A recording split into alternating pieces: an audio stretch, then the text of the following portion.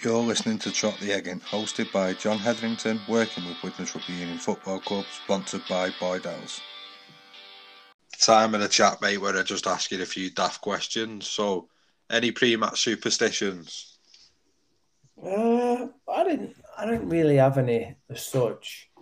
I was always like really conscious about being on time. Yeah. But like superstitions, no, I seen some funny ones. Like George Carmont used to give himself like a full massage from head to toe. Or he used to work up from his feet right the way up, do his calves, do his quads, do his hammies, and then like massage his own arms and that was really weird. And then seen like loads of people who were not religious pray, Right. but only before a game. Like, Yeah. there's that Ryan Hoffman used to take his wedding ring off, kiss it, look at it, put it in his blazer pocket. But no, I never really had any. To be fair. Yeah, fair enough, mate. So, your favourite away ground you played at?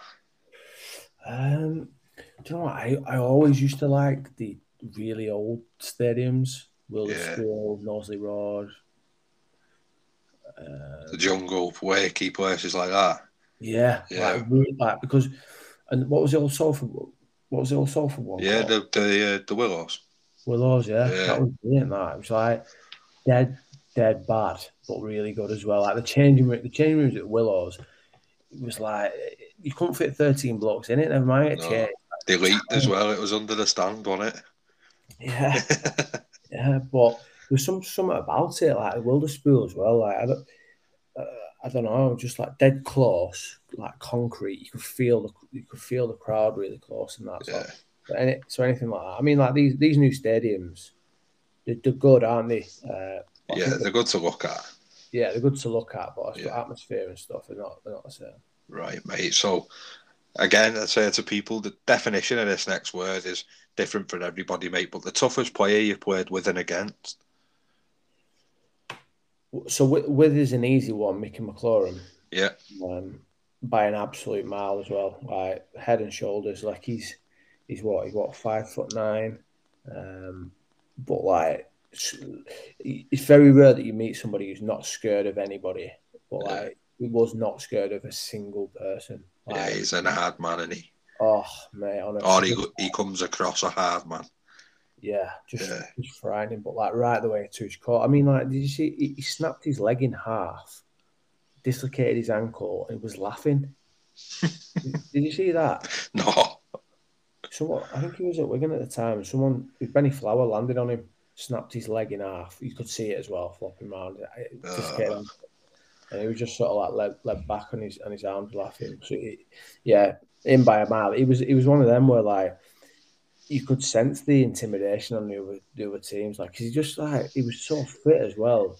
Yeah, fly out of the line, but yeah, in by a mile. Toughest opponent in a different sense. Rob Burrows, he used to scare the life out of me playing against him. Like I absolutely hate it because he just made you look like a fool. Yeah. Which is when you're in the middle of a pitch with 20, 30,000 people looking at you, it's the last thing you want. Blowing out your ass. yeah. So there's him, but tough in that sense. Gaz Ellis. Yeah. He was just rock hard. Like, do you know what Willie Manu actually? Willie Manu was tough. Adrian Morley. I can imagine. Yeah. I don't know. It's a tough one. Like the standout one for me. I used to hate playing against any winger that had a bit about him. Yeah. Briscoe was really like you just couldn't get hold of Briscoe. It's a strong bloke, isn't he? Yeah. Weird. Right. So say you're with the lads, mate. You've had a few. You end up in a boozer where the karaoke's out, the mic's in your hand. What you giving us? I don't know. Earache, probably, but I don't know. Some Oasis, Brown Eyed Girl, Sweet Caroline, classics really. But I'd be trying to grab a partner up. Yeah, will you be bigging the crowd up, or do you just stand and give it us? Is the no finger clicking in a shuffle? Nah, it's not really. It's not really my bag. That I No, mean, I've no, got a bad voice. don't blame you, mate. Not mine, really. But like you said, after a few, who knows, innit? So Yeah, exactly. you're 1 to 13, mate. You can start at fullback or front row. It's up to you. So if you just tell us who and a little bit of why, and then All right, we'll start at the back then. Sam, yeah, definitely Sam Tompkins, 100% by an absolute mile. With the fullbacks that I played against, it was just he had or he had a presence about him from really early on where he was respected by everybody in the team, which is very hard to do when you've got senior players. And he'd talk up in meetings and he'd be that confident in himself and back his own knowledge and an ability that he'd be able to do it. And he was just something else. Like I mean, he still is. He's yeah, still phenomenal. But like he could execute some of the things he could execute. When he first started, he had that left foot step. No one knew what to do, and then people found out he's coming back off his left, and he just changed his game. Like and to be able to do that, and to kill it in such a different way is something else. yeah, So he's at one. Wingers, well, definitely Pat Richards, 100%. yeah. He was just the most naturally gifted sports person. We used to like in training, table tennis, golf, everything, football. Oh, was he one of them? Good at Oh, everything. unbelievable at everything. Just really good. And then the other one, I'd probably say for Tuli Talanoa, Kiwi lad who played at Hull with. Yeah, I think he played at South before he came over. And he did, mate. Yeah, he ended up being a bin man. yeah, Yeah, he was a bin man before he came. He sort of like just fell off the radar a little bit, and then he came over. But he was one of them like Briscoe that I was talking about before. You just couldn't get hold of him. Really strong fend. You know, you go from a standing start to 100 mile an hour. One of them. And he was a good bloke as well. And centres, definitely George Carmont. yeah. He's another one. He was like, I think he was on 20 grand in his first year. Came over, was on 20 grand. Madness, isn't it? And then obviously ended up killing it. Yeah, But he was like the most humble bloke, do anything for you. Real family man, but like hard as nails and just a dead nice bloke. And he's backed it up on the field. And he's like yeah, that partnership with Paddy on that left edge was just frightening. yeah. Unplayable at times. Yeah, and then the other centre played with some good uns. Played with Kurt Giemann, who was good, but not as good when I played with him. But I'd probably say Martin Gleeson. He was really good. Dead knowledgeable about the game. Yeah. Like just could read the game really well. Rugby brain. That's why he's doing what he's doing now, I suppose, and he's coaching with England Rugby Union now, isn't he? Yeah, well, I went out for a beer. I went watching London Irish and Newcastle in London, and I went on a trip with him, and I don't know much about rugby union. He was talking me through all that tactics and why they do what they do, and he's only been in the game, I don't know, 6 months or whatever, and he just like picks up rugby knowledge. Yeah. In the halves, then one of them, like Trent Barrett straight away. That was an easy choice. Don't really need to talk about that too much. He once got. I don't know if you remember the Diet Coke advert.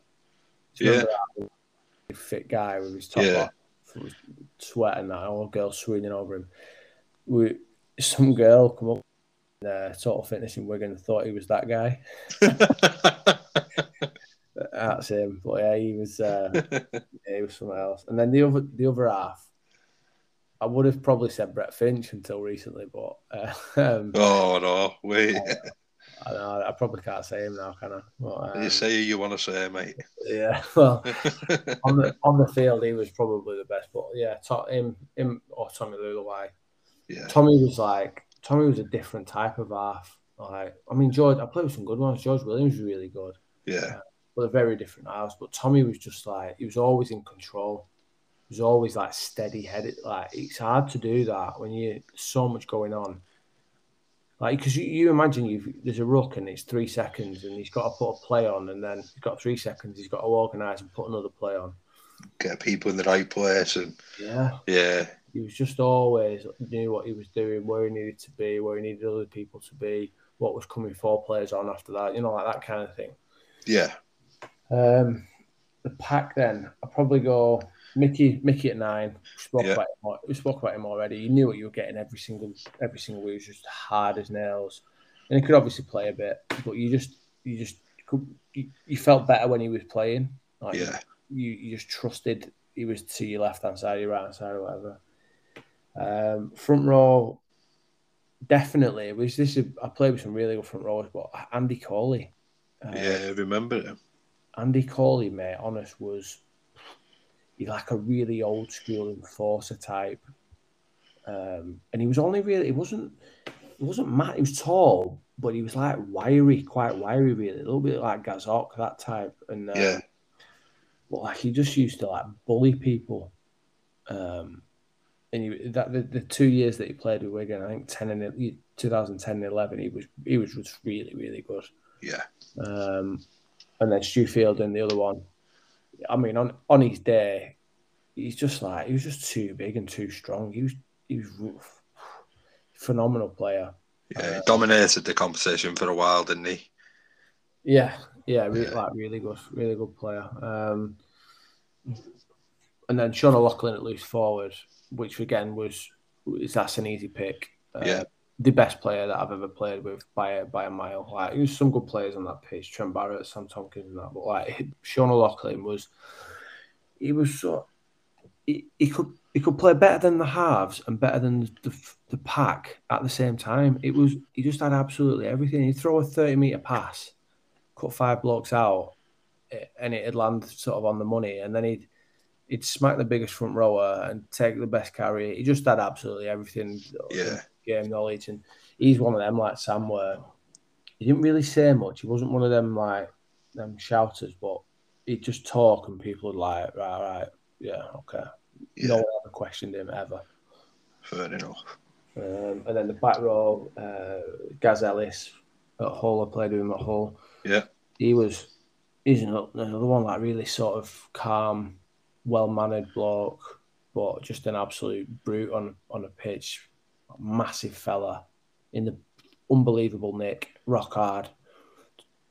But yeah, just he was another one. Like on his day, he was just phenomenal, especially his time at West. And then the other back row, I played with loads of good back rowers. Ryan Hoffman, Liam Farrell, Harrison Hansen was really good.